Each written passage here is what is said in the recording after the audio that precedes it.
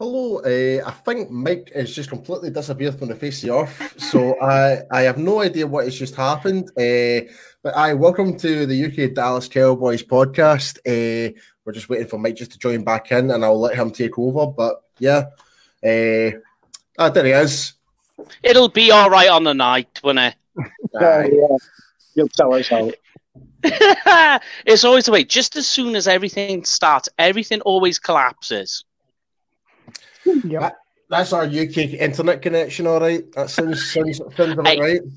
I think it's just getting baked in the sun because we're in a massive heat wave right now. But yes, everybody, welcome. It is UK Cowboys TV. It is Thursday. It is 9. So, of course, it's UK Cowboys time. Welcome, everybody. Season 2, episode 125, the pre-season edition.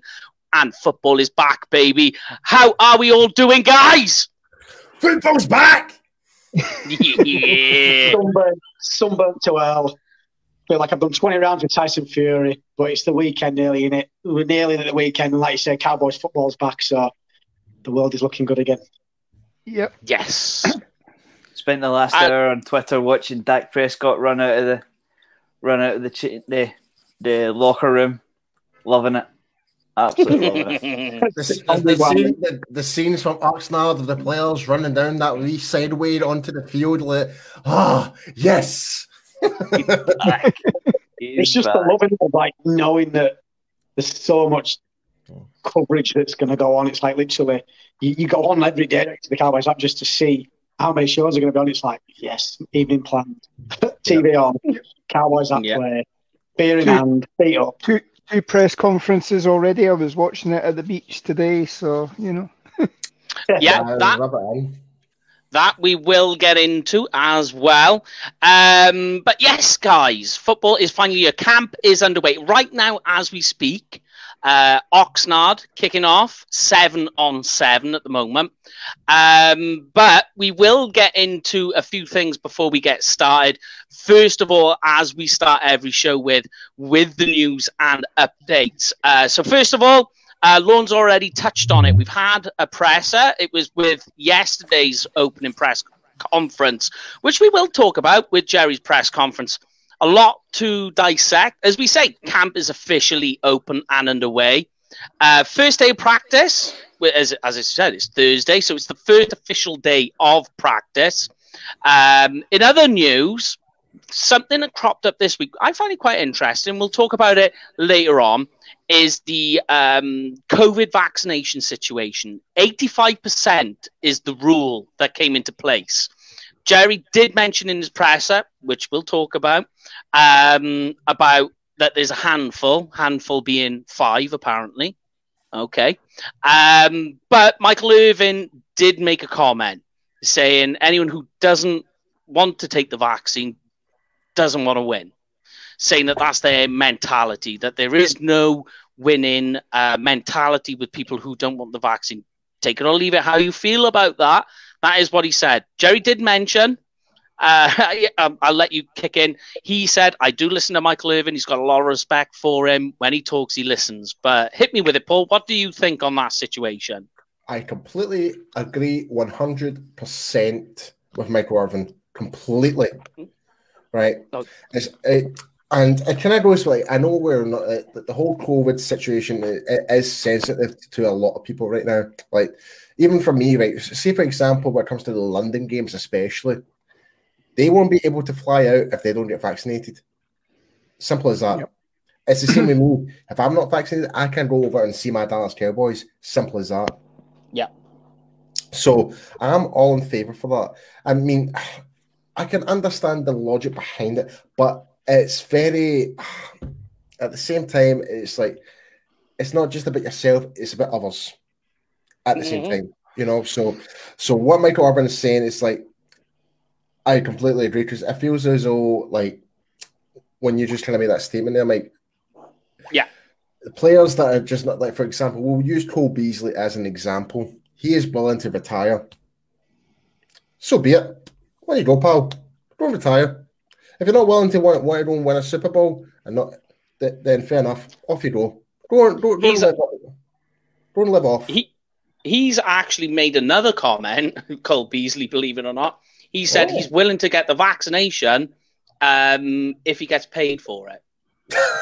That's not how the world works, Cole Beasley. I am sorry. You can royally go and fuck yourself for that comment. Sorry. I'm sorry, mate. Go and fuck off.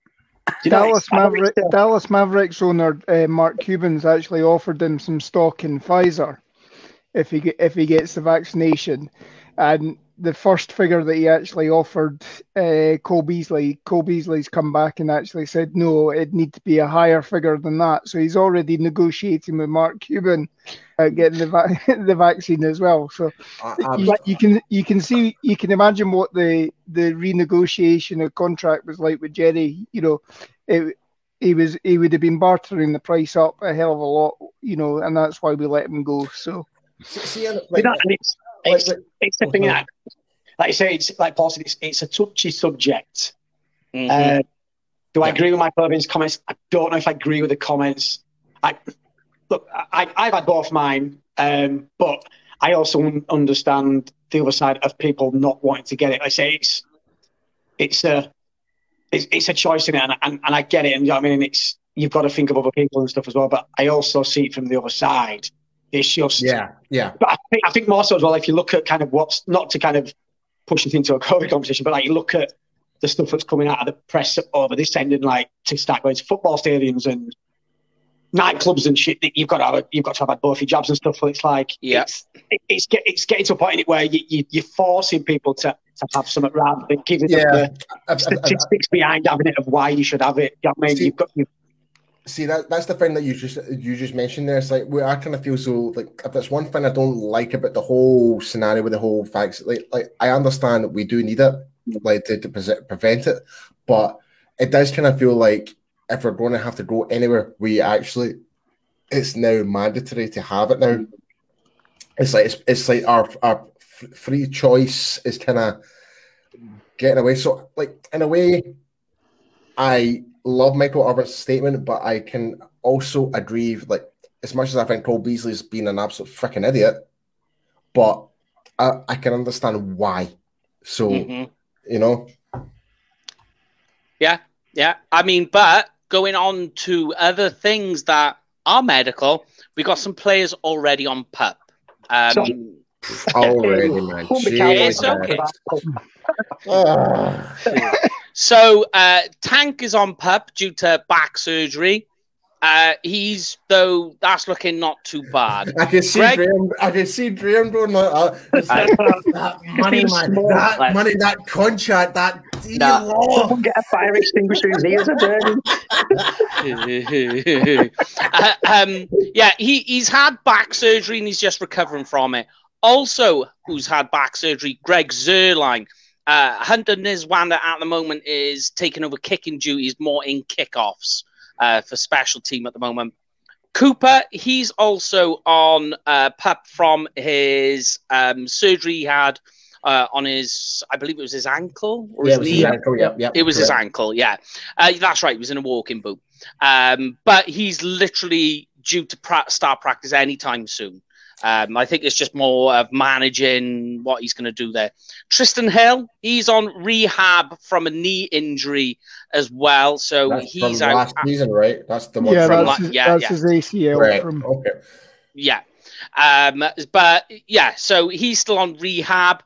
But apart from that, there's a couple of other players with some nips and bumps that they're just going through at the moment, which they should know in terms of what's going on there. I did send a message to ask questions about it all. I haven't got a response yet, but obviously everyone's a bit busy. First day of camp and all the rest of it. Just before you move on, Mike, guys, get your comments in. Let us know what your thoughts are about the whole injuries. Let us know about what you think about the camp coming up. Get your comments in, guys. Yes, as always, it's an interactive show. We love to hear from you guys. Let us know where you're watching from. If you're watching from Oxnard, let us know. We'd love to speak to you guys over there. And wherever you are in the world as well, if you're not even from America and further on out, then join the club of trying to get as much information from the guys over there and feeding it out. Just remember, Chris, it's not America's team, it's the world's team. So it doesn't matter where you are from the world, get your comments in. That's right. But what I've done is I've made a load of categories, guys, because at the moment, as we say, so it's 9 o'clock, so it'll be 3 o'clock, 2 o'clock in California. So they are in full swing at the moment. We'll get all the news. We'll write some articles up as we always do to get some information out to you. So at the moment, what I thought we'd do is I'll give you some categories and you tell me what you think. You give me the player. So at the moment with camp, and I've got my answer on this one, who are you most excited to see? Just like the player or a position, perhaps as a coach, maybe it's the coverage or just generally everything. Hit me with it, Mr. Paul. Who's your guy?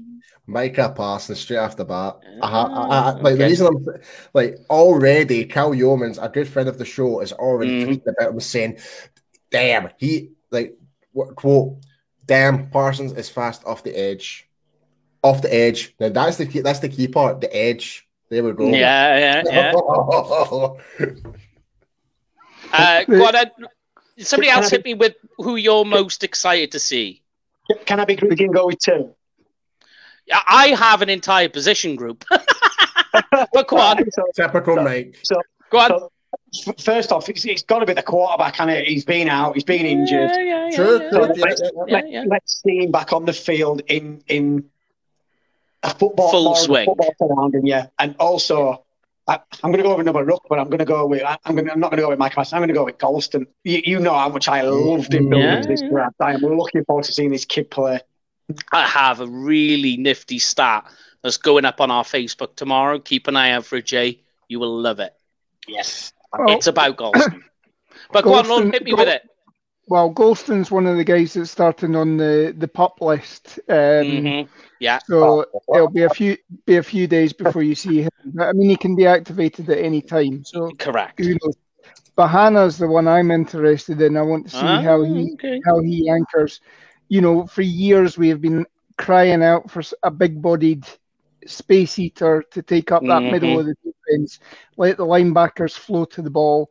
You know, if he can cut it in the NFL, then I think great. You know, that's our set for the next few years at least. And that should make the linebackers play better. Yeah. And subsequently make the defense play better. Graham, give me your answer, my little cinnamon stick.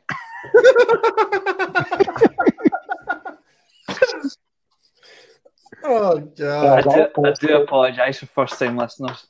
What have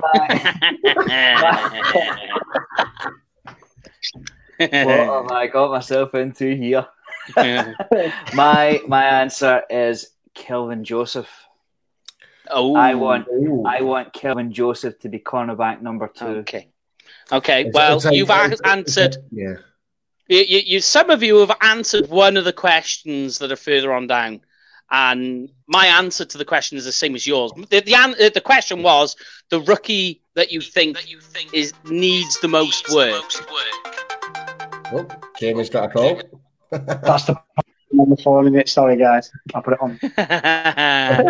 Yeah, so one of the questions I had is, which rookie do you think needs the most work? And the guy I put is Kelvin Joseph, purely on the basis of A, his snap count during college, and B, hasn't done any OTA work.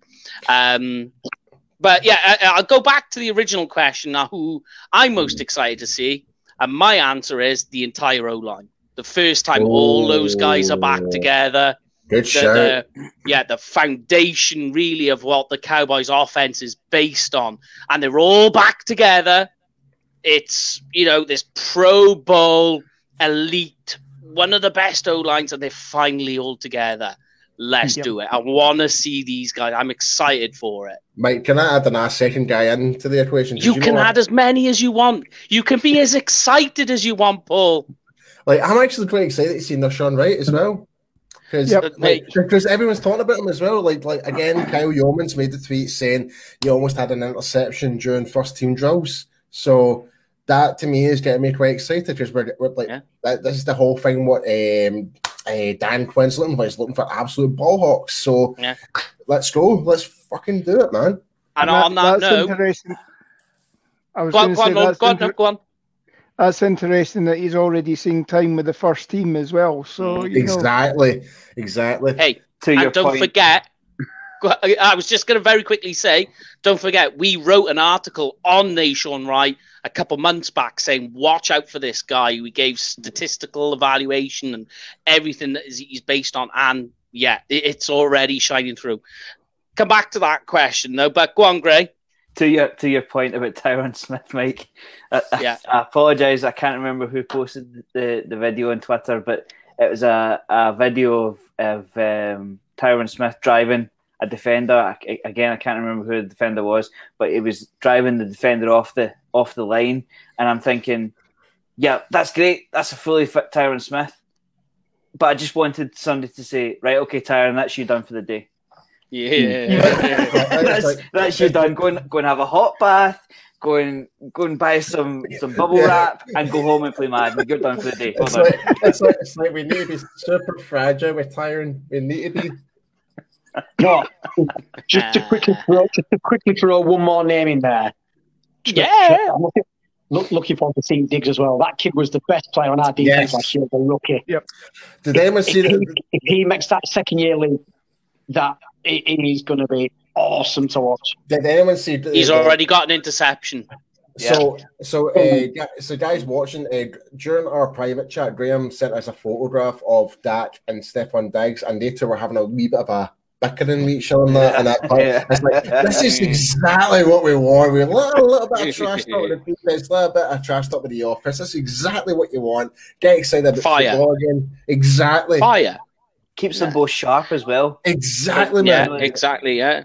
And there's no harm in Dak going to Trayvon and going, what was it that you saw there? That's only going to make him better. There's no harm in having a back and forth. Iron sharpens iron, as they say. But here's my next question. I was going to say, mate, it's like it'll be the exact same for Dak telling Diggs. It's like, you could have did this, you could have did that to stop me from doing this. Exactly. That's what I want. You want him to give a bit of shit, and yeah, Dak deserves the respect because he's the leader of this team. But who was the kid that did it the other year? Did it to Dez, and him and Dez just at it all practice. Jordan Lewis. It was Jordan Lewis. Jordan Lewis. You don't want a rookie coming in and sitting on his ass and just being like, "Oh, I'm going to make this team." Give the veterans the one we let go. Sure that you want it. Yeah. Give you another example. You got. How good would Tyron Smith be if DeMarcus Ware wasn't lining up against him during his rookie season? Exactly. Those two worked on each other, and they would spend time after training as well, and actually sitting there, and teaching what do you do if this guy does that, and that was a good block you got on me there. How could I get out of that? So, they sharpened each other up to, and. Look at the way DeMarcus Ware was. Look at the way Tyron Smith ended up. If Tyron Smith just had a bog standard guy up against him, would he be the all pro that he is? Yeah, a big shout out to Star Guy, our friend Prime here, man. Funnily enough, we were just talking about them, me and Paul, before we came on air. yeah, and then he just made the great comment about Nahshon Wright, which we were just talking about just there. Yeah, and he also just said Joseph better realize he's in a dogfight competition. You love to see it. Yeah. Exactly. We want competition. That's exactly what we want, man. Exactly. But just so far, you can just to say like you can tell all five of us are fired up, like literally. We're all about bouncing off the streets. It's finally proper pre-season training. I'm pumped. I'm fucking pumped. Someone throw the Gatorade over Paul. He's winning the Super Bowl already. But here's one for you. I'm gonna flip it back one, right? So come back down one. Who are you most least concerned about coming into camp? The guy that you're just like, you're going to see the narratives cropping up and you're going to be like, okay, who are you just least concerned about? I'll let you guys have a think. For me, it's Zeke. I'm least concerned about whatever the narrative comes out, unless it's about injuries. I really don't care. I know what Zeke is.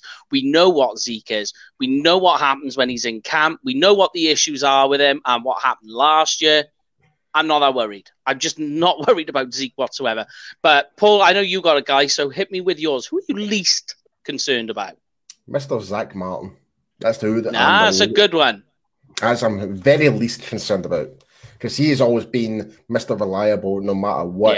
The guy, like, I think, God, I think he's only pretty much missed like maybe 2 games of his career with the Cowboys. I'm pretty sure, but the fact is, like, we can still utilize him in different positions as well when other players are out. So I have no concern when it comes to Zach Martin. No concern. Yeah. Before I give you my answer, Dak is a good one. Everyone's saying Dak. Yes, that's fair enough. Yep. That was going to be my. Sorry, Long, go on, buddy. No, go on, Jamie.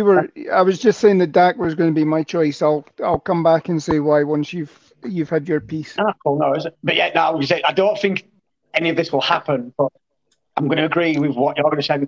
Dak's the only person on this roster that isn't going to get cut this preseason.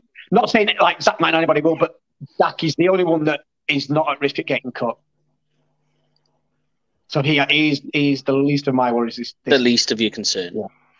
Yeah, and all you really need is Dak to come back at the level he was playing at the first 5 games of last season. Hopefully, we hope he takes it to the next level again. But I mean, when you're passing almost 500 yards a game, you're on pace for almost 6,000 yards. You know, the interceptions that he gave up last season, again, were mostly bouncing off receivers' hands. You couldn't really say it was his fault, other than maybe the Seattle game where he tried to put, he maybe should have gone for the 4th down, thrown the ball out, gone for the 4th down, and, seen if he could make something last. But I mean, the way he played it the last couple of years, again, if he just has that supporting cast on the defense, last season could have been so different if he'd managed to stay all the way through. Yeah. I've got one a little bit of left field for you. Go for it. I love it. I'm going to say CeeDee Lamb. CeeDee Lamb. If we travel back to September last year, CeeDee Lamb had 200-yard games in his first 5 games. They are not rookie numbers. And if any of you have seen CeeDee Lamb lately, he looks more like a linebacker than a wide receiver. He does look ripped. He's no longer the wee twig that when we drafted him. He's definitely got a bit more swole. He's had a full off season in the weight room, so I have no concerns that there will be a sophomore slump for CeeDee Lamb. I think he's going to have a huge season. Here's one for you then, and you may have picked the same guy here, but I got a funky one for you. Who's the guy you're going to watch the most and be most critical about? So give the biggest evaluation. For me, the guy I'm going to be very critical and watching very closely at the moment is Randy Gregory, because I think a lot is going to hinge on his performance. But the other guy is CeeDee Lamb, because I want to see him, because we've as you were saying, great, everything. The only thing I want to add is when we drafted him, he was the number 1 wide receiver in that draft. So you want him to be the alpha. So I want to see the alpha coming out in him in this camp. But hit me with yours, Paul. Who's the guy you want to evaluate and watch closely the most? Mine's as simple as this. It's Jalen Smith. That's it. Like I think I know what Graham's is going to be from history, but I don't know. But for me, it has to be Jalen Smith. Like, how does he transition under Dan Quinn's leadership under the defense? We don't know yet. And in fact, actually, our good friend Prime for Star Gang agrees, and with most fans, yes, exactly, mate. So, if Jalen can just cut out, stop doing too much and stick to his assignments, he'll be great. It'll be fine. But if he starts trying pre-anticipate where the running back's going to go or whatever on that, without freelancing. If he stops freelancing, he'll be great. Yeah. Like, just cut out the freelancing. If that's that you just nailed it in a nutshell. If he cuts out the freelancing, great. So that's it. Jalen Smith. Everybody else picking the same, or have you got different guys? I'll move slightly further along the line, or a linebacker core. I'll go LVE. I want to see him take the next step as well. I mean, I want to see how Dan Quinn actually gets everybody involved in that linebacker room. Yeah. Because we've talked about it when we were talking about linebackers. Potentially, you've got great guys. You've got Jalen Smith, you've got LVE, you've got Jabril Cox, you've got Micah Parsons, and that's not including guys that, maybe are linemen that you'll maybe have as a stand-up linebacker as well, Dorrance Armstrong, that sort of thing. So just how Dan Quinn gets these guys on the field, gets them doing the work, that's the area that I'm going to be looking at the most, I think, is the linebackers. Yeah. The only thing I will say about LVE is, like, he's going to be in camp for me a bit of this misnomer, because we know what they're going to do. They're going to say to LVE, look, just take it easy. We don't want you to hurt yourself. And we're all going to go like, oh, look how amazing LVE looks. But they're not going to get him to tackle. And what I'm worried about is then come the week one, he's going to have to get physical. He's going to have to take on blocks, which we know he can't do, because he's more tries and shed blocks rather than take them on. And he's going to have to get down and dirty and do the tackling. And every time you're going to be going, yep. That's my only issue with LVE. I think you'll certainly see them tackle when it comes to the intra-squad scrimmage against the Rams. Yeah. There'll be a bit of pride on the line there, and you can tell these guys not to tackle, but when the cameras are on them, particularly Hard Knocks, that sort of thing, these guys are going to be getting involved. And if they do what Jason Garrett used to do with the one-on-ones as well, where you've got him coming out and covering running backs in the competition period, that's what you want to see as well. You want to see him dropping back in coverage and going up against running backs, running stride for stride. So, yeah. Anybody else got any other takes on that one, or do you want me to move on to the next one? I'm desperate to hear what Graham has to say. I'm really am. Go on then. Come on then, Gray. I've bleated about it often enough. I mean, sorry, boys, it's got to be DeMarcus Lawrence. It's got to be. I knew it. I'm sorry, boys. It's got to be. I know I must sound like a broken record, and I get that PPF or PFF put him on this platform, this pedestal, but I'm sorry. He signed the deal, and the sacks fell off the cliff. There's no other way to explain it. How often do you see a player take a huge deal like that, and I'm sorry, the numbers drop. He's not left at expectations pretty much based on the contract that he signed pretty much, and I agree with you. He hasn't. He's the second highest. I've just checked over the cap. He is the second highest edge player paid in the league on $21 million. And if you think that 6.5 sacks is a good return for $21 million, I'm sorry, it's not. If it was 10, then yes. And I get all the conversation about, they run away from Lawrence, they run away to the side. Does the quarterback run away to the side as well on all those plays?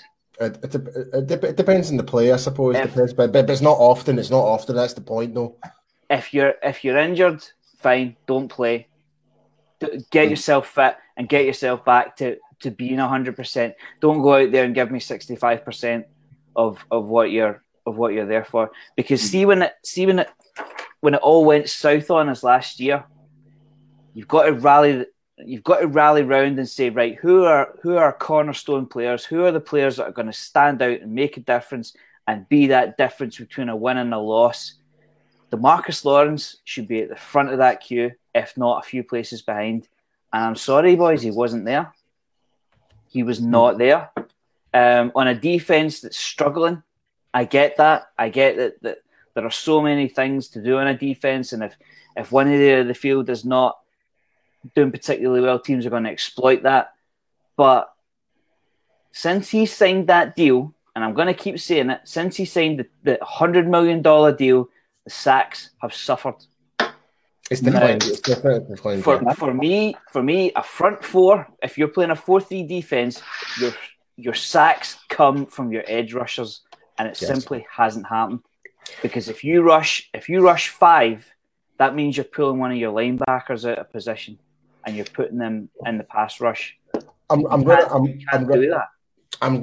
definitely on board with that, because I really hope to God now we've got Randy Gregory having his first ever preseason, his proper first ever preseason with the Cowboys since he signed when he was drafted back all those years ago. I really hope that's the case now, because like we all know that Gregory was it was going to be like a top 10 tier like defensive end as well.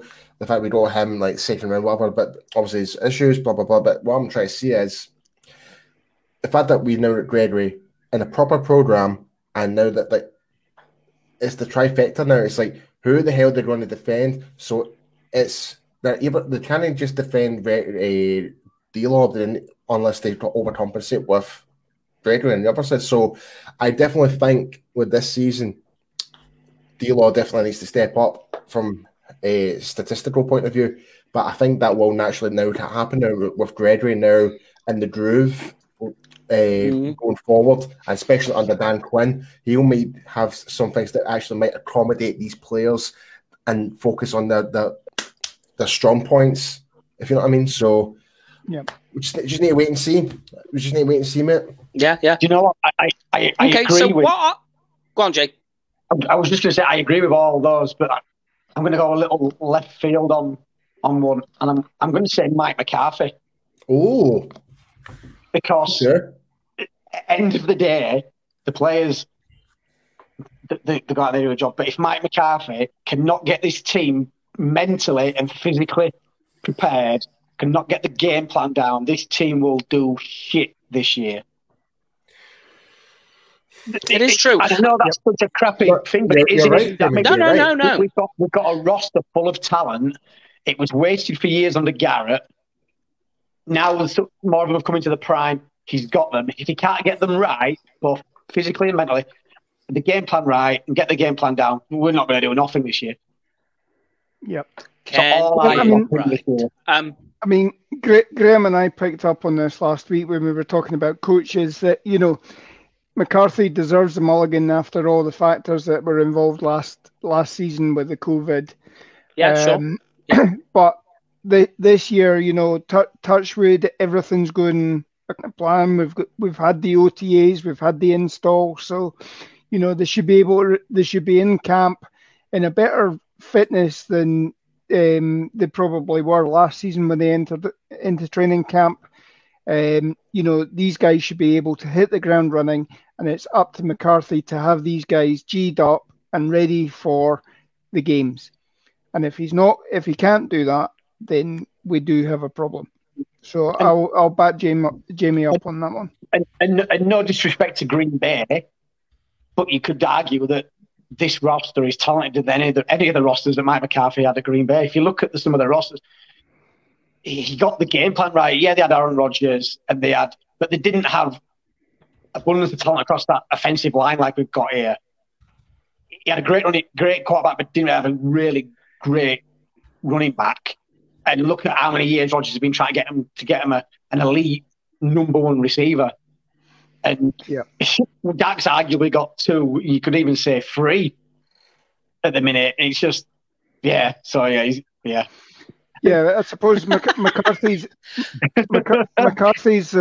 his legacy is forever entwined with the likes of Brett Favre and Aaron Rodgers.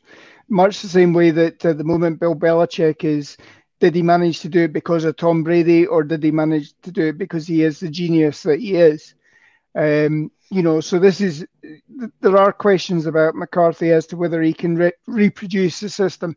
Now, admittedly, every system is different, every situation is different, but he needs to prove that it wasn't a case that Aaron Rodgers is the great QB that he thinks he is.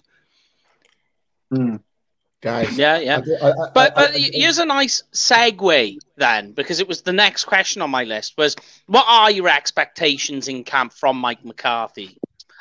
We'll get back to a question that's on Mike McCarthy as well with Hard Knocks. But just right now, what are your expectations for him in camp? Better than last season. That's all I hope for anyway. If it's better than last season, then great. Mm-hmm. Last season was just an absolute bomb scare. Like, you could probably put it all in his decision making by hiring. Like, we knew that from the get go. Him hiring Mike Nolan was just like, we kind of knew it was going to happen. We kind of like had that. It's like, you know what? We kind of maybe think like Mike Nolan might turn over a new leaf and actually do something good. Nah, it was just as crap as he was before.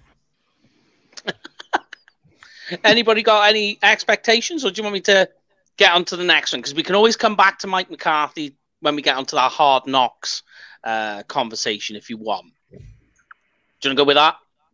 Because I think that's more of an interesting conversation. All right.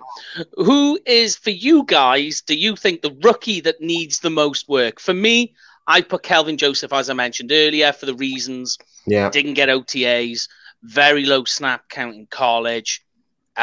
Physical attributes are there, but he's got the same issues Trayvon Diggs had, which was refinement and experience. But for you guys, who do you think is the rookie that needs the most work? Micah Parsons. Really? Okay. Only because the gap here. He's a high draft pick, and look at some of our high draft picks on defense over the last few years. Mm-hmm.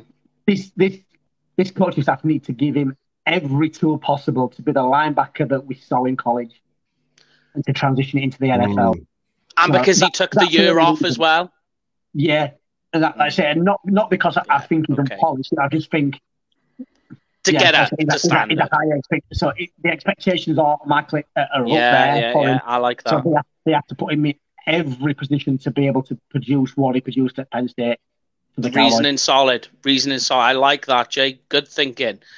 Lorne, you got one for us? I was going to say Mukuamu. The fact that he is changing to safety now. Admittedly, he has played some safety in college, but it's hard enough to change position when you're a grizzled veteran. But to do it in your first training camp when you're still adjusting to the speed of the game, the intricacies of the pro game, it's not so much a case of just cover that quarter. It's take a step here, do this first, make them think you're doing one thing and go and do the other sort of thing. So that's probably the hardest transition, and you saw it to some extent when we drafted Byron Jones. Yeah. And you don't fall into that same trap. Yep. Yeah. Yep.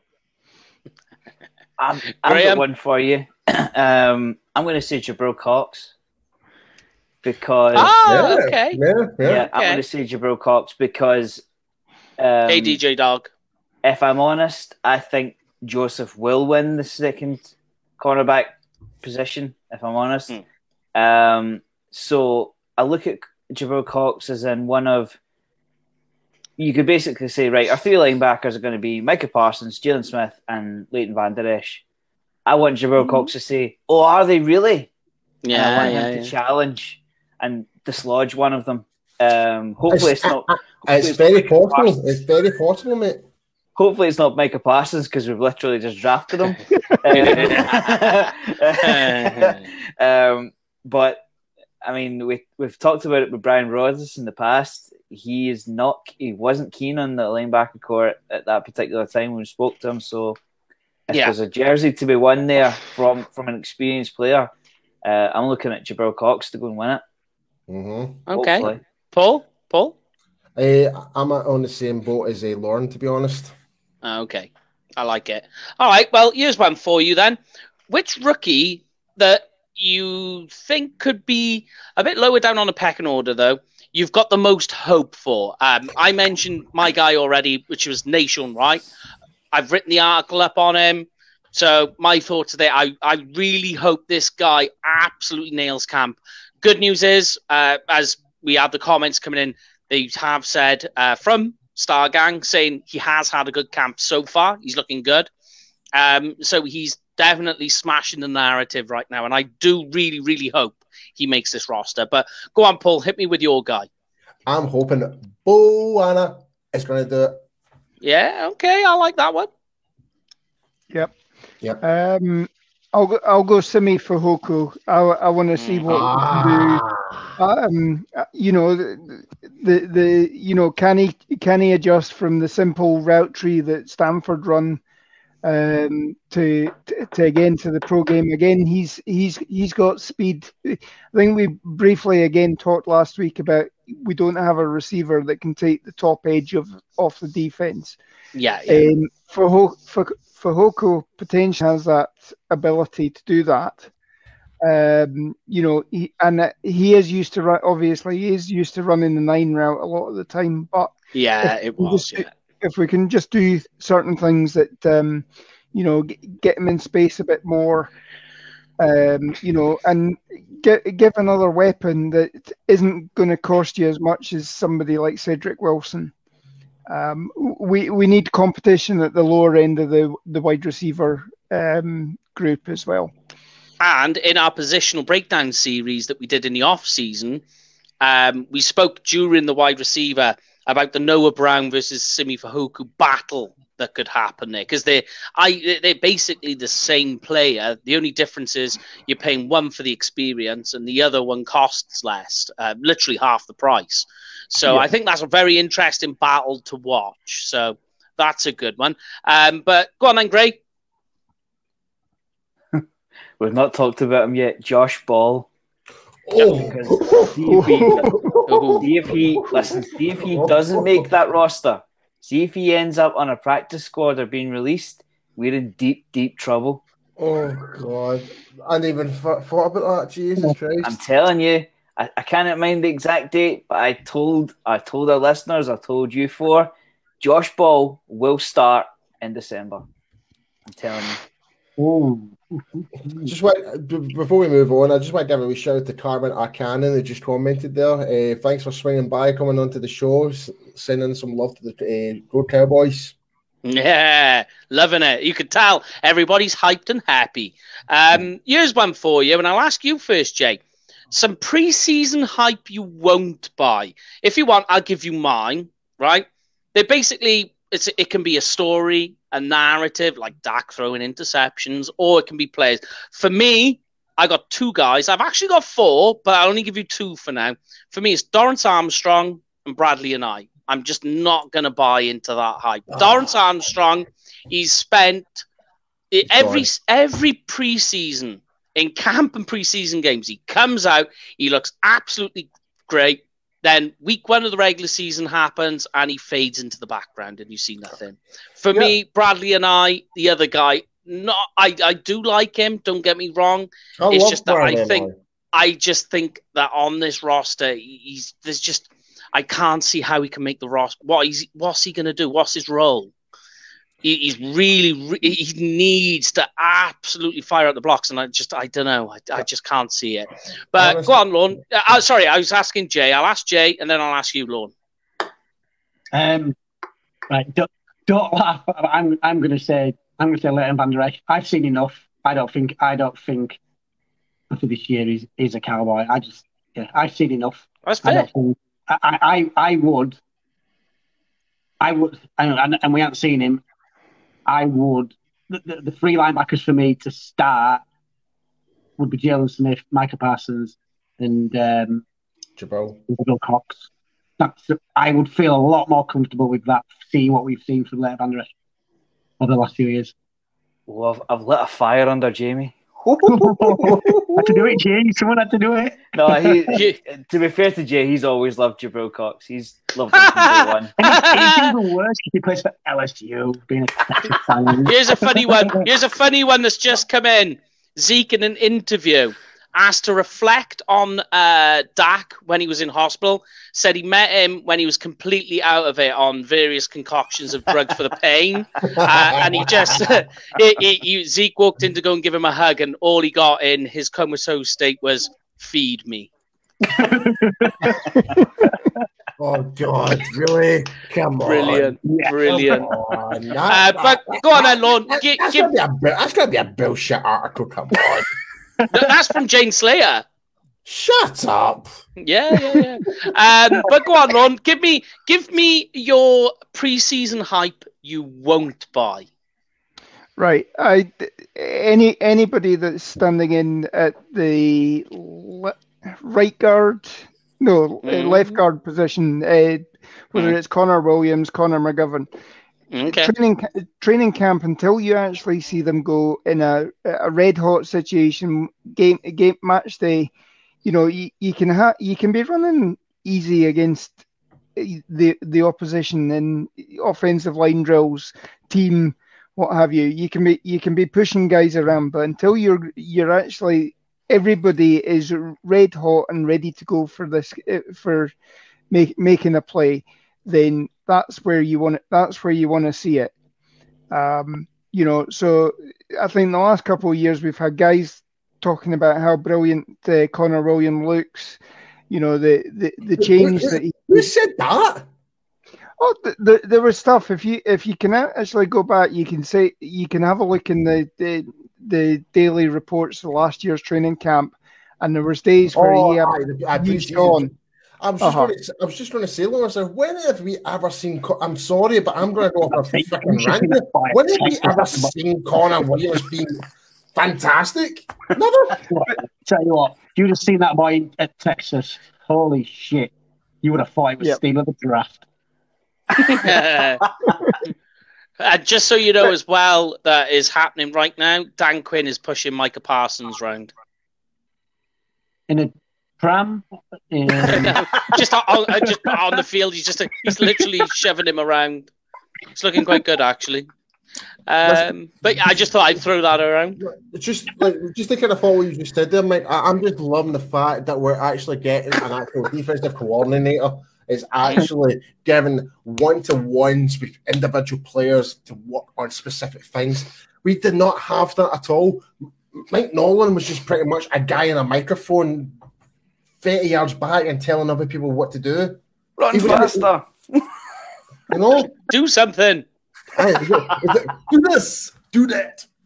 He was like the guy up in the tower in Rudy and all that, where you see them going, right, okay, run that play again, And... Yeah. But I do have two other guys, purely on the basis of is one of the deepest positions on our roster, and two, they haven't really done anything, is Francis Bernard and Luke Gifford. I think they're really stuffed on a roster spot right now. But here's the next one for you then.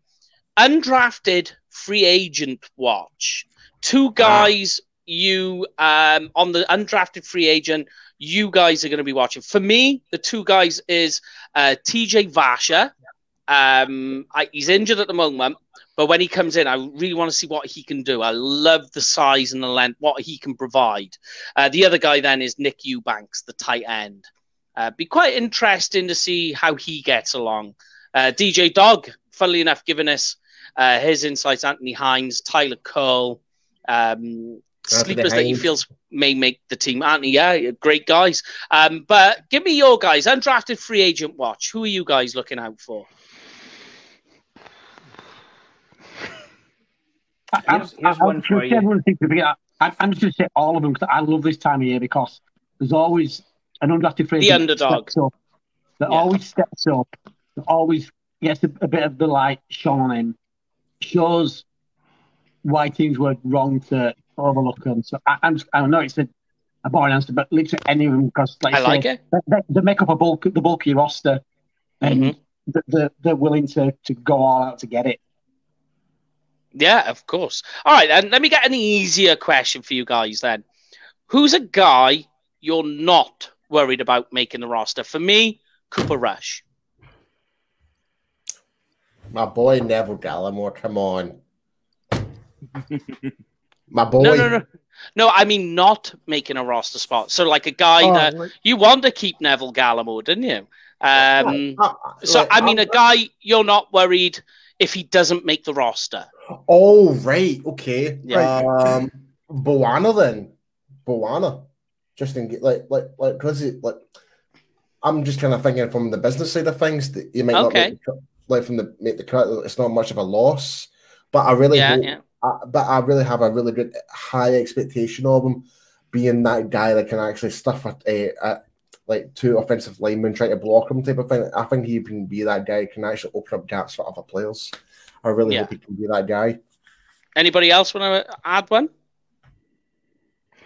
Well, I'll take who I think, we should probably just go with two quarterbacks to start the season. So, if it's DiNucci and Cooper Rush that are cut, then I'm not bothered about that.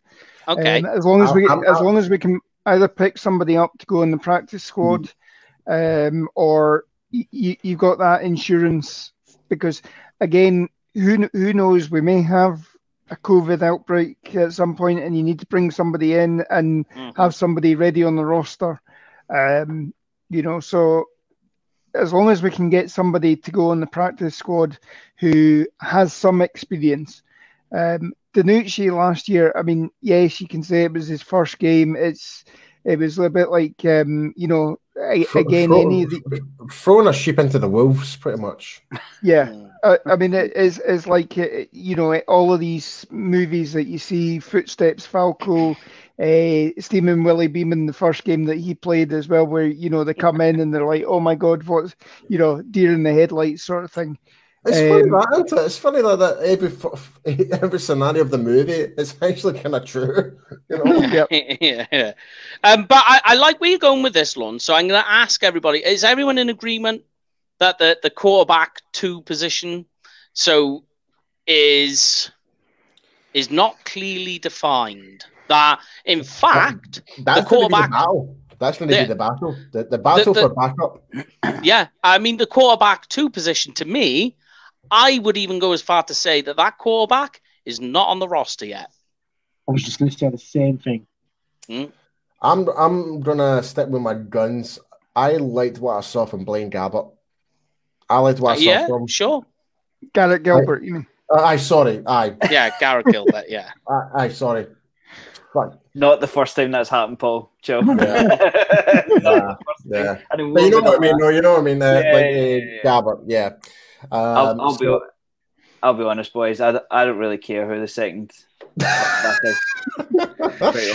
Listen, I've said since this podcast started. Listen, see if any starting quarterback goes down, apart from them winning that season, that one time, that once that they won it once. If your quarterback number 1 goes down, your season's finished. Effectively, yeah. It's simple as that. And like what you're saying, Mike, about the quarterback not being on the roster, absolutely true. Yeah, absolutely true. I think there'll be a flood of quarterbacks released, and we'll just go and pick somebody up. We'll pick up a veteran, because these guys, I reckon, have had long enough. We tossed and turned between them during the season. Mm-hmm. Yes, they were thrown into the wolves, but this is the NFL we're talking about. And if you're not going to push Dak Prescott, what are you doing here? So, do you get what and it's ruthless. It's absolutely ruthless. But that's why they're paid. That's why the best of them are paid $40 million, because there aren't 32 of them around. There's always somebody that needs a quarterback. Guys, I just had a crazy imagination just pop up my fucking mind here, and hear me out here. I know it sounds fucking crazy, right? And everyone's going to go fucking apeshit and call me out saying, what the fuck are you thinking here? What if we made a trade, right? Here we go. Trade talk. Right. But it's a player is in the end of his career, right? And what other player do we know that, given the circumstances, they can actually pull shit out the hat and make things work? Oh no! No, I'm not. I'm about to disconnect you. No, we are not going there. We're not going down that road. They haven't said his name, and we all know who you're talking about. Who do you think I'm talking about? Number 12 is not available for this roster. Come on, say the name. Come on. We're not going down that road because it is a. You're talking about Nick Foles, aren't you? No. I am not talking about Nick Foles. I am talking about the bearded wonder. Fitzmagic. Fitzmagic. Aye. He's in Washington. I know he's in Washington, but that's what I'm saying. Trade. They're not going to let the starting quarterback go. In the same division. In the same division. Let's be honest. They might actually use their first string quarterback as their starter for all we know. You know what? We might have had a better chance at getting Dwayne Haskins and his wife. Just with the fact that obviously. I know, but like I said, it was just a crazy imagination. Just take it with a pinch of salt. I actually like the idea. I was just kind of touching on more kind of what Gray was saying. I think we all agreed, like pretty much apart from when those arseholes from up the I was being slightly more diplomatic. Yeah. Right, here's one for you though, right? But you said just say, I mean, if you start in QB go down, you're effectively not going to win the Super Bowl. So rather than get some kid in and pay him $2.5 million, just give him some kid a call, man. He's out and about. He's cutting somebody's grass. You know what I mean? Just get him on veteran minimum. Just pay the rest to cut and let him under Ash. Here's one for you though. Talking about going to the waiver wire to get a guy, which position do you think is more likely? For me, is really obvious. I think, sure, they might look at the quarterback 2 position and bring a guy in. For me, though, that is desperate need when you look at it. I reckon it's a defensive tackle. They're going to bring in a veteran defensive because it's just that defensive line is still really bad. I'm not going to sugarcoat it. It's not that it's bad. Actually, I take that back. It's not bad. There's just a lot of question marks. A lot of question marks. In fact, I've actually got a return question in relation to that, Mike. Sure. What's the situation with Gerald McCoy? Is he actually coming back? Is he being brought back He's still on the wire. He's still a free agent. There's not any animosity between Gerald McCoy and the Dallas Cowboys because when he left on what was written into his contract about his medical condition. He is a free agent. In terms of where he's at with his physicality, his injury, I don't know though, because he still hasn't been picked up. Because I thought that the whole thing was like, even though they kind of let him go, but there was always like we always had like the first option to bring him back in or something like that. They just own his rights. Right, okay, right. That's what it was, as much as I agree that it's probably depleted, I think safety's worse than the defensive line. That back end is awful. Without a doubt, I would probably put my mortgage on it that the Cowboys will take.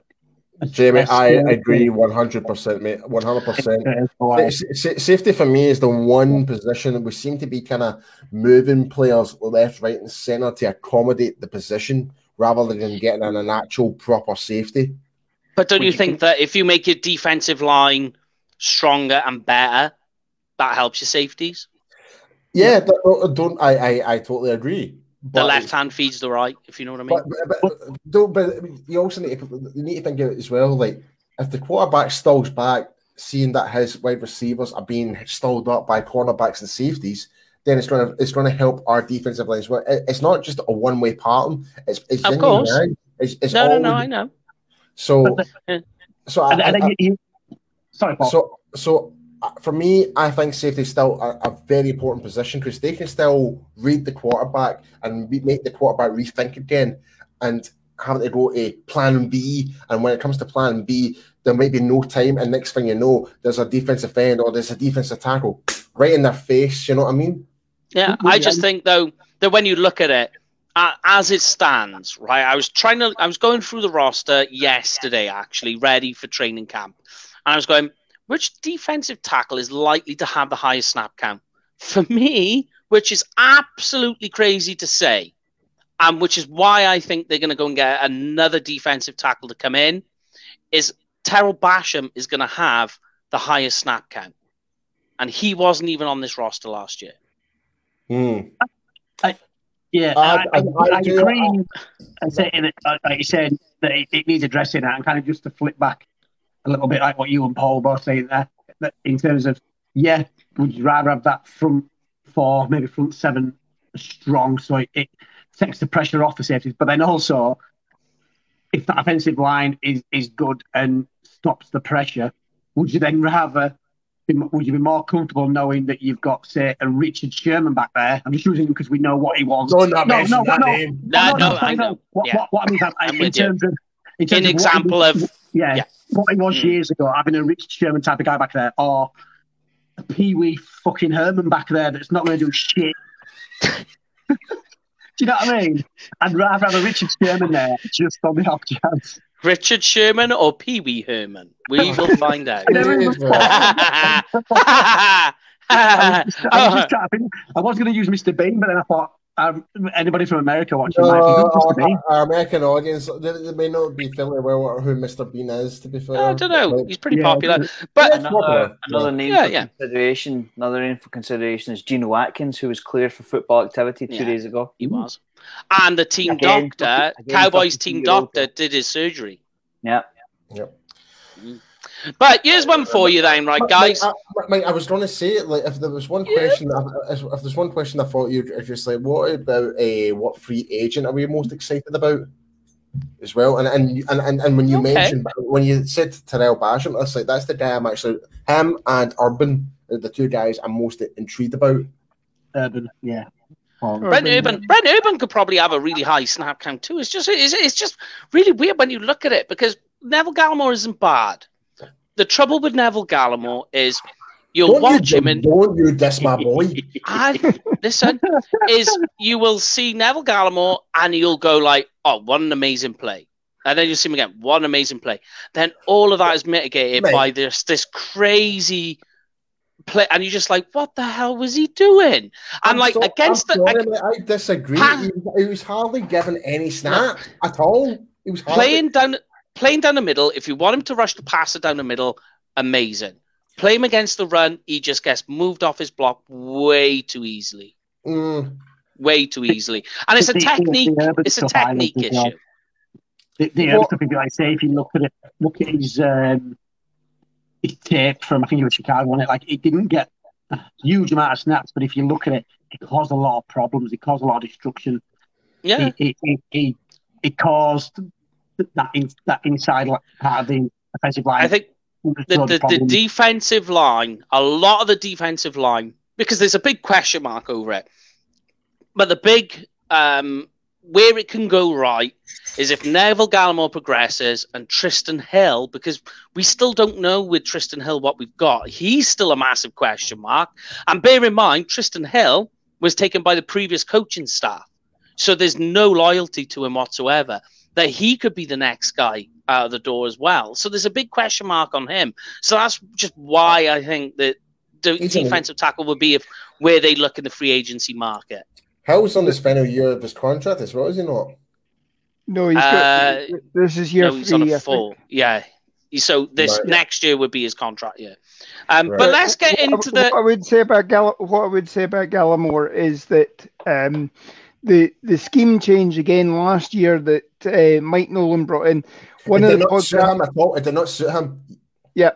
One of the podcasts I listened to was Sean Merriman's podcast with Gerald McCoy, and Gerald McCoy said that once he'd got out of his boot and everything like that, he was actually working with Neville Gallimore during his off days, working with. Yeah. There was another professional coach that they were working with during the off days, and it was just trying to get him to change from the scheme that he'd been doing in college to, I can't remember whether it was attacking the gaps, which is what he was doing in college, to what Nolan wanted was holding the guys up. If the scheme is better for them, then great. These guys, you saw the way that Gallimore came on in the second half of the season once we cut loose the dead weight. Who's the dead weight one?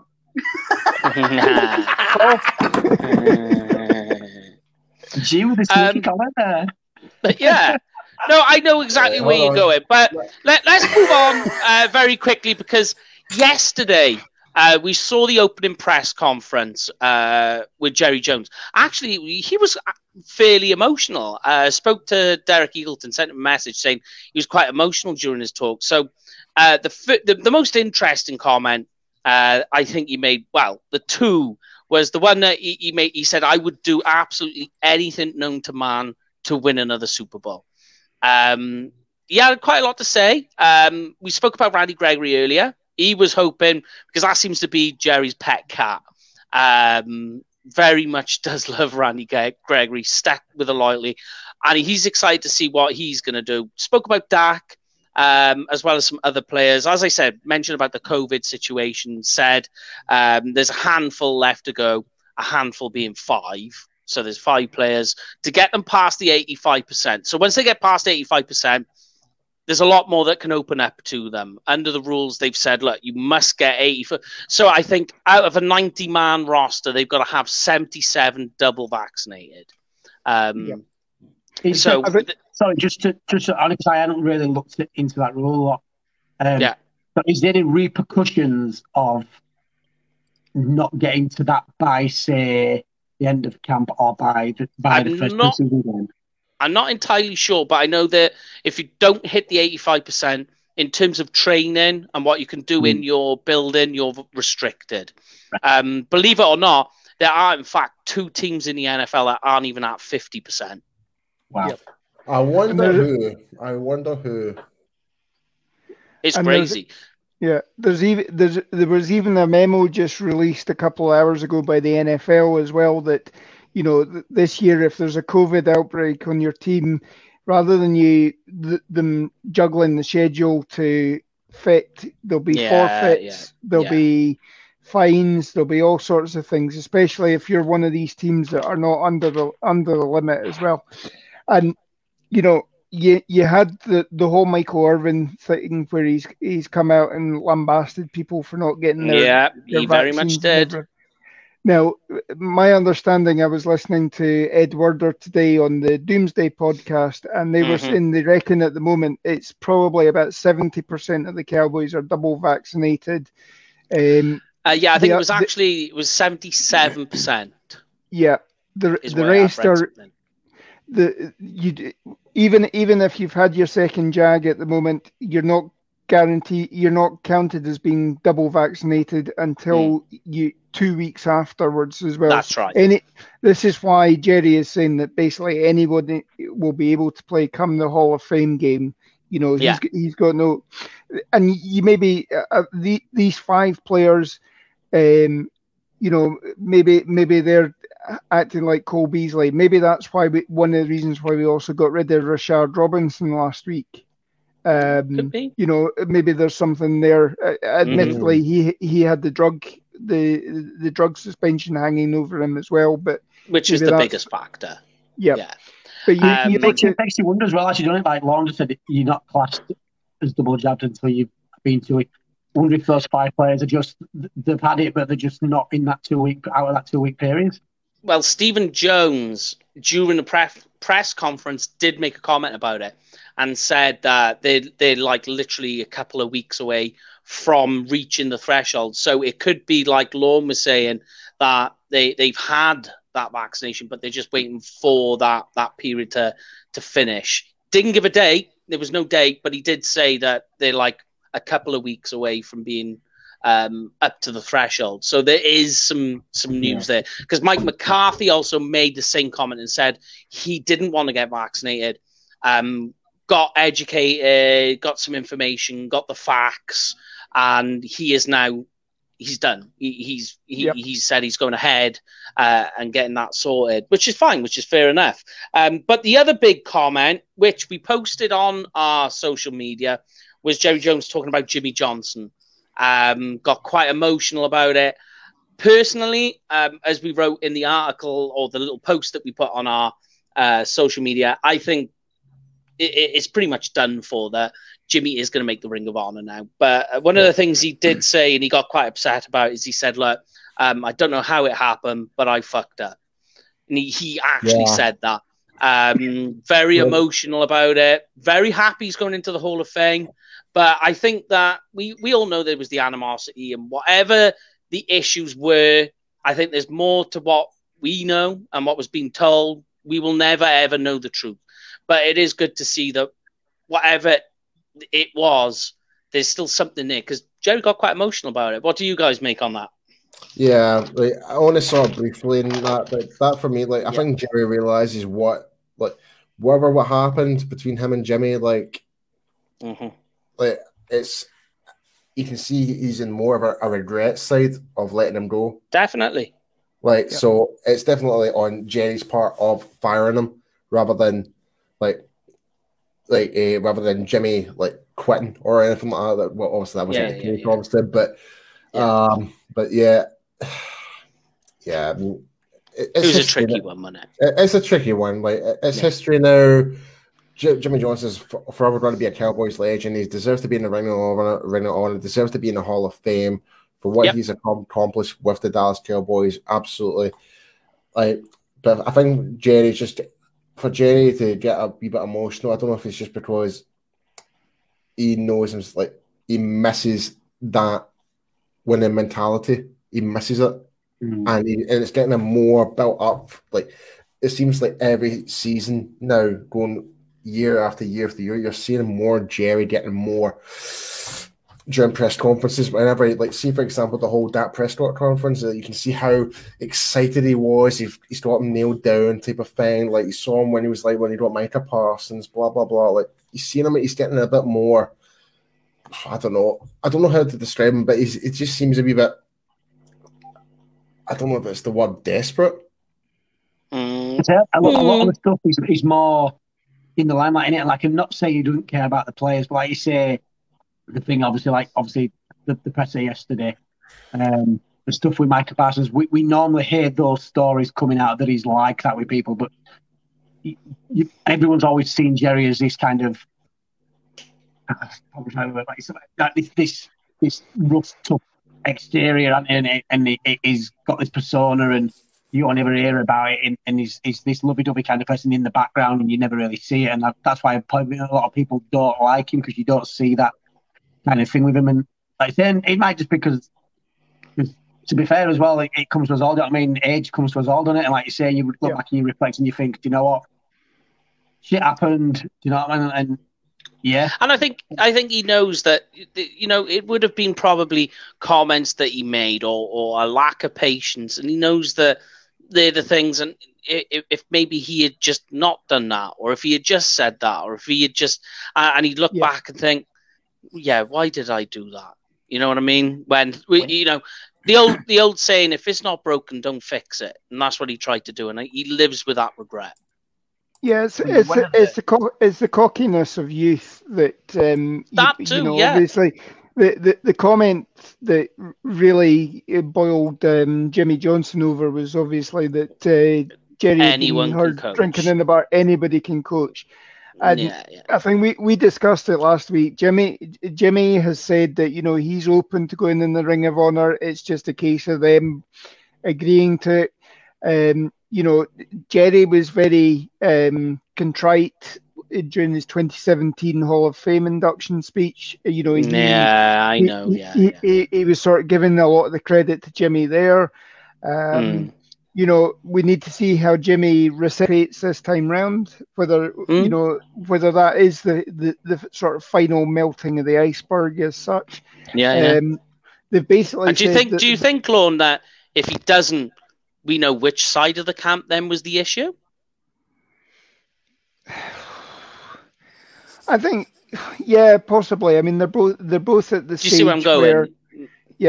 They're both at the stage where life is catching up with you, and everybody talks about, how often do you hear about the window for the Cowboys? Well, this is the window for Jerry. There is no escaping old father time at all. So Jerry's wanting a one last hurrah, and I joked last week that maybe Jimmy's got a sort of Babe Ruth curse on the Cowboys, that he said I'm on my way. The curse of the Bambino. As soon as you part ways with the rest of the team that I've constructed together, then that's it. You're not going to get anybody. And Switzer just happened to win on the back of Jimmy's squad that he put together. Just to throw a little sidebar in there on back of what Lawrence is. You think as well that with this kind of stuff now coming out, this could be the last head coach of the Jerry era, and he could potentially be looking at if this maybe this season, the season after doesn't work with Mike McCarthy, we cut ties with Mike McCarthy, and he just hands the reins up to Stephen full time. I don't think so. I think that if this doesn't, I mean, sorry, in terms of the football side, he'll still run the Cowboys as a business because he's a great businessman. I'm not saying he's a crap at the football side, but you think, you know what, it's time to, the game's moved on from what it was when he took the team on. Let him focus on the business and let Stephen and co run the football inside. The only thing I will say to that is, from having conversations with guys over in Dallas, is that that he absolutely adores Kellen Moore. That's his next Jason Garrett, if you like. Yeah. He just, honestly, and that's why he hasn't gone anyway. He thinks he's amazing. And I think that if Mike McCarthy doesn't work out, maybe not this year, if he doesn't work out this year, he's in the hot seat for me. So the year after, if Mike McCarthy doesn't produce what Jerry's looking for, that's it done. And then he's going to bring Kellen Moore up. And then he will wait to see if Kellen Moore can succeed. And I think then that will be where Jerry starts cooling off, I think, from there. That will be it for him, you know? Just how crazy that to think that we've had these kind of head coaches in. Kellen Moore takes over and wins the Super Bowl. From what I hear, he's like a lot of people talk about the mind with Kellen Moore, that he just knows football and that he's constantly evolving it.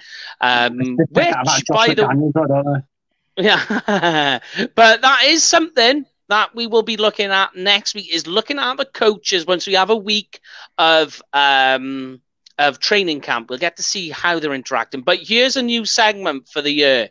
We will each week be looking at Hard Knocks, talking about it, talking about what we've seen, what we heard.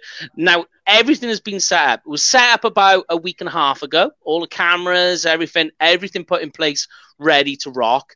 Now, it is on the 10th of August. That's the premiere. The first thing for me, which is where I went back to at the start of this show, was with Mike McCarthy. For me, I think training camp is important to look at Kellen Moore, Dan Quinn, and Fassel as well. How they're doing is very instrumental on what the season is. But for me, with Hard Knocks, because you get to see behind the scenes, we get to see what Mike McCarthy's interactions are like with everything else. Yep. And that's the thing I'm going to be looking at, is more than Mike McCarthy interactions.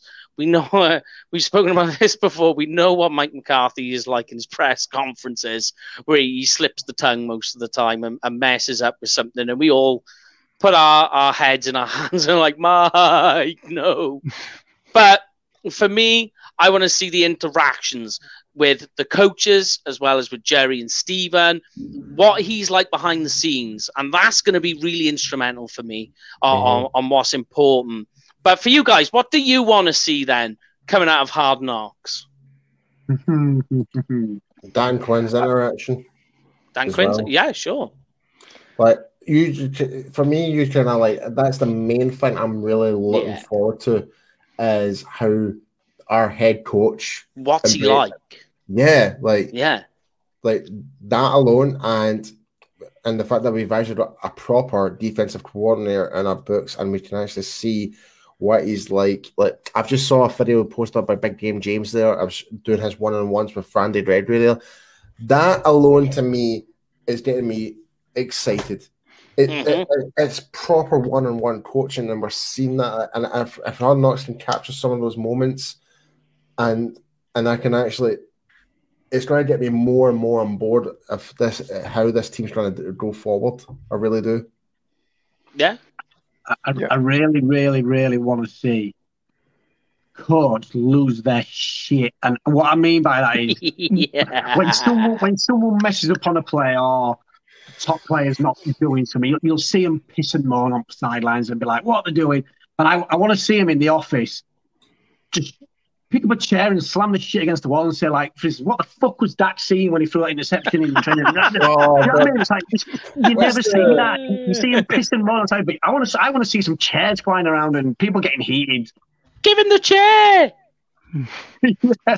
You think I can all? Bam! Go on then, Greg. What are you most excited that you want to see? I want to see the depth chart of the defense of 2020 thrown out the window. I want to see if somebody slips on a play, gets beat deep, pulls a jersey, trips somebody over. I want to see them out of there and somebody else in. I'm fed up with ruthlessness. He's our starting corner, and he's our starting corner for the entire season, day one. And they've just decided that's it. He's our guy. He's next. He's next, and he's next. That's got to go. It's open season for every single position on that defense. Lon, I want to see some proper competition. Lon, what have you got? Who do you want to most see on Hard Knocks? Piggybacking on what some of you guys have already said, I want to see how the interaction is between Dan Quinn, Mike McCarthy, Kellen Moore, Jim Fassel, because all these guys have been either tipped to be head coaches, either at college level, have been head coaches. So, you know, how these egos sort of interact. And I actually went back, I have the old VHS videotapes of Dave Campbell back in 2002. Yeah. And Dave Campbell, for all he was a great safety and secondary coach, and he was an okay defensive coordinator as well. Again, probably piggybacking a bit on the work that Dave Wanstead and Butch Davis did. But, you know, he, as a head coach, he didn't have it, and you could see that he didn't have it. He was the egos of the offensive coordinator at the time, the defensive coordinator, which offensive coordinator, I think, was even Bruce Coslett at the time. So, you know, when we were trying to go to a West Coast offense type of thing, you could see that he wasn't controlling the coaching staff, and you saw in the All or Nothing, you saw that Jason Garrett had a bit of control, but even then, you know, you had the interaction between Jerry, where Jerry was stopping the coaching meeting and saying something, you know. Does Mike McCarthy have that control? Thanks, Jerry, for your comments. Let's talk about this. So, that's what I mean. Yeah, that's a good fair point. Because that's one thing I feel as though is like Jerry still controlled that whole bloody boardroom pretty much of all the coaches. Is like Jason was like, yeah, we do this, we do that, and then Jerry would come over and give his say, and it was like everyone was more paying attention to what Jerry had to say rather than what Jason had to say. But I want to add on top of what you were trying to say there, Mike. I can't even remember now. See what else. About the Jerry Mike McCarthy interactions, which is exactly what it's going with what Ron says. It's more of a combination what you said and what James said. It's like I want to see Mike McCarthy go off on people. I want to see him not abuse, but I want to see players actually getting the fucking message of actually get your shit together, make the next play, do better. Like, if there was one head coach of one season of Hard Knocks that we did get to see that, it was the Texans coach at one point the Bill O'Brien. Bill O'Brien. Yeah, like it's like get JJ in there. I want him to see him do that. Like that idea. Like if we can actually get a coach that actually say like I want a point to prove, get someone else in there. It doesn't matter if they're a starter or not. Like I know saying JJ's a bad example because he is a star and an all pro bowler and all that, but you know what I mean. No, it's like he's not afraid to put someone else in. But you saw in the scenes during that season of Hard Knocks with the Houston Texans. Trash team, but still, I had to throw it in there. But you saw Bill O'Brien actually getting after the players, even the guys that had no chance getting in the team. You would actually have that interaction with them. It's like, you guys need to do better. You need to do this. You need to do that. That's what I want from McCarthy. And that's exactly what I mean. It's generally all the interactions between him, his coordinators, position coach, the staff, Jerry, the players, generally everything. That's what I'm going to be watching more than anything in Hard Knocks. And, everything else is just more fun and games. Do you know what I mean? But I'll ask the last question before we wrap things up here. And this is more of a fun one. Who do you think on Hard Knocks gets the first musical montage? What do you mean by me? What do you mean? Like a workout montage. There's always one, isn't there, straight away off the bar. And I personally think it's going to be Zeke. You're going to see Zeke like getting the ball, running, and then it'll be on to the next thing, and then he's running up and down the field, and they've got the music going on, and it's really intense. Oh, so like for example, like what the LA Rams did, it was all focused on Aaron Donald doing his workouts, pretty much. yeah. Right. They do it every year with a particular player. Like when you talked about Houston, it was JJ Watt in the dark pushing a tire, and then doing drills all on his own. I think it's going to be Dak. I think it'll be Dak. Dak, I think so as well. It has to be. He is America's team's quarterback. Sorry, the world's team's quarterback. I do apologize. He's coming back from a massive injury. It's his comeback season. He's signed a brand new contract. All the cameras are going to be on him, I think. Okay, fair enough. So that's what I think. I'll go one better than that, Mike. I'll tell you the tune. It's that first one, the first episode. It's da-da-da-da.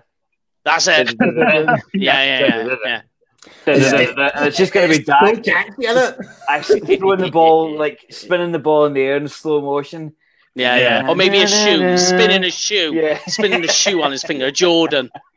That'll be the first 5 minutes before they've even done the opening credits. That'll be that'll be the focus there. Yeah, man. Yeah, it's coming. I think I agree with Mike.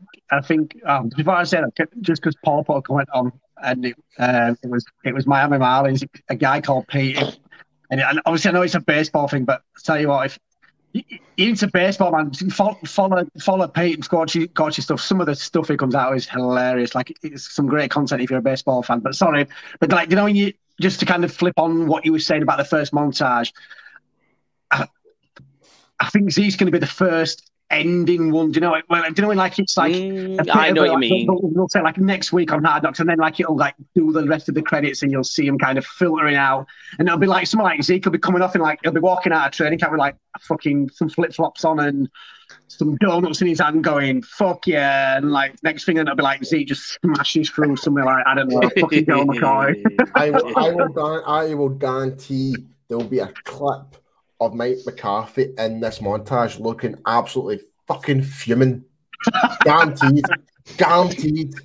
Like, he'll be like that or something like that. You know what I mean? Do you know, if there's a montage where you see Jerry at training camp with a pair of three-quarter jeans on and a pair of training camp next year. No. There's going to be a montage of Jerry coming off a helicopter with sunglasses or his fucking yacht. Fucking best on. That's it. It'll be doing the whole Vince McMahon fucking walk or something like that. The billionaire strut. That will be the montage of Jerry. Other than that, you'll see Zeke, you'll see Dak throwing the balls, Zeke running hard. You'll see Mike McCarthy going meh or something. You know, actually, just to flip back on something you'll say, it'll be nice to see when we were talking about people kind of coaches getting a bit, angry and Kellen Moore, because he always seems to have this nice guy.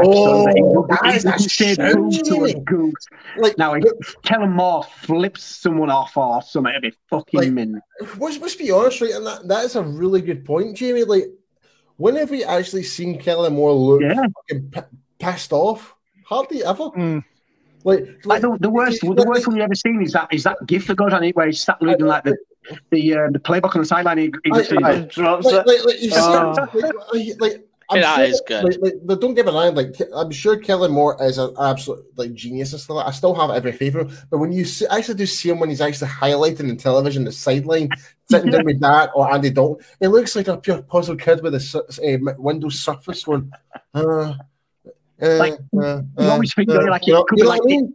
If we can have that, right, guys, that was pish. Throw the ball over that direction or something like that. If we can have that type of interaction from Kellen Moore, it gives us a better, more you always envision of him, don't you? Like, it could be the Super Bowl. It's the last play, and Dak throws an interception, and the Patriots run it back for a touchdown to win it. And like Kellen Moore, but just like walks him in, like clapping and goes, "Unlucky Dak, it's one of them." But like, when it's Bill Belichick, he'd be headbutting him, saying, "What the?" Yeah. There we go. What? Well, lovely bit of dialogue there. Thank you very much. Hey, guys. But but we will be every week while we're into the preseason be reviewing the episodes of Hard Knock. So there'll be the Hard Knock segment coming in at the end, and we'll get your comments and emotional feelings on it all as we go through. But we are going to end this show. But before we do, it's on to the Bills. Yes, if you go to a game this year, make sure you visit Cowboys Experience. They have their game day packages. We have posted up as well about their tailgate parties, and there is one for the week 1 game against the Bucks. Make sure you go and visit their site. We have all the details on our social media as well as the details on screen. And when you do, make sure you tell them UK Cowboys sent you using the UK Cowboys code, because, guys, if you do, what happens? You get free stuff. Don't be a client. It's just that easy. And all you do is you just say those words, 2 letters, and Cowboys. Which, if you're a Cowboys fan, you're saying anyway. Yep. There you go. But there we go. Just gotta hope that the president actually allows the UK flights, because I know Paul was a bit fuming earlier this week. So we've just extended the podcast by half an hour. Yeah. So we won't go into that right now. We can always talk about that on another day once we get a bit closer. But that is season 2, episode 125. Season 3 coming very, very shortly. But from myself, from Lorne, from Paul, Graham, and Jamie the Godfather, it is UK Cowboys TV. We'll see you next week. End us off then, guys. Okay, have a good one, guys. Catch you later, guys. Have a good one. See you next time. And I am pressing the wrong button. Here we go.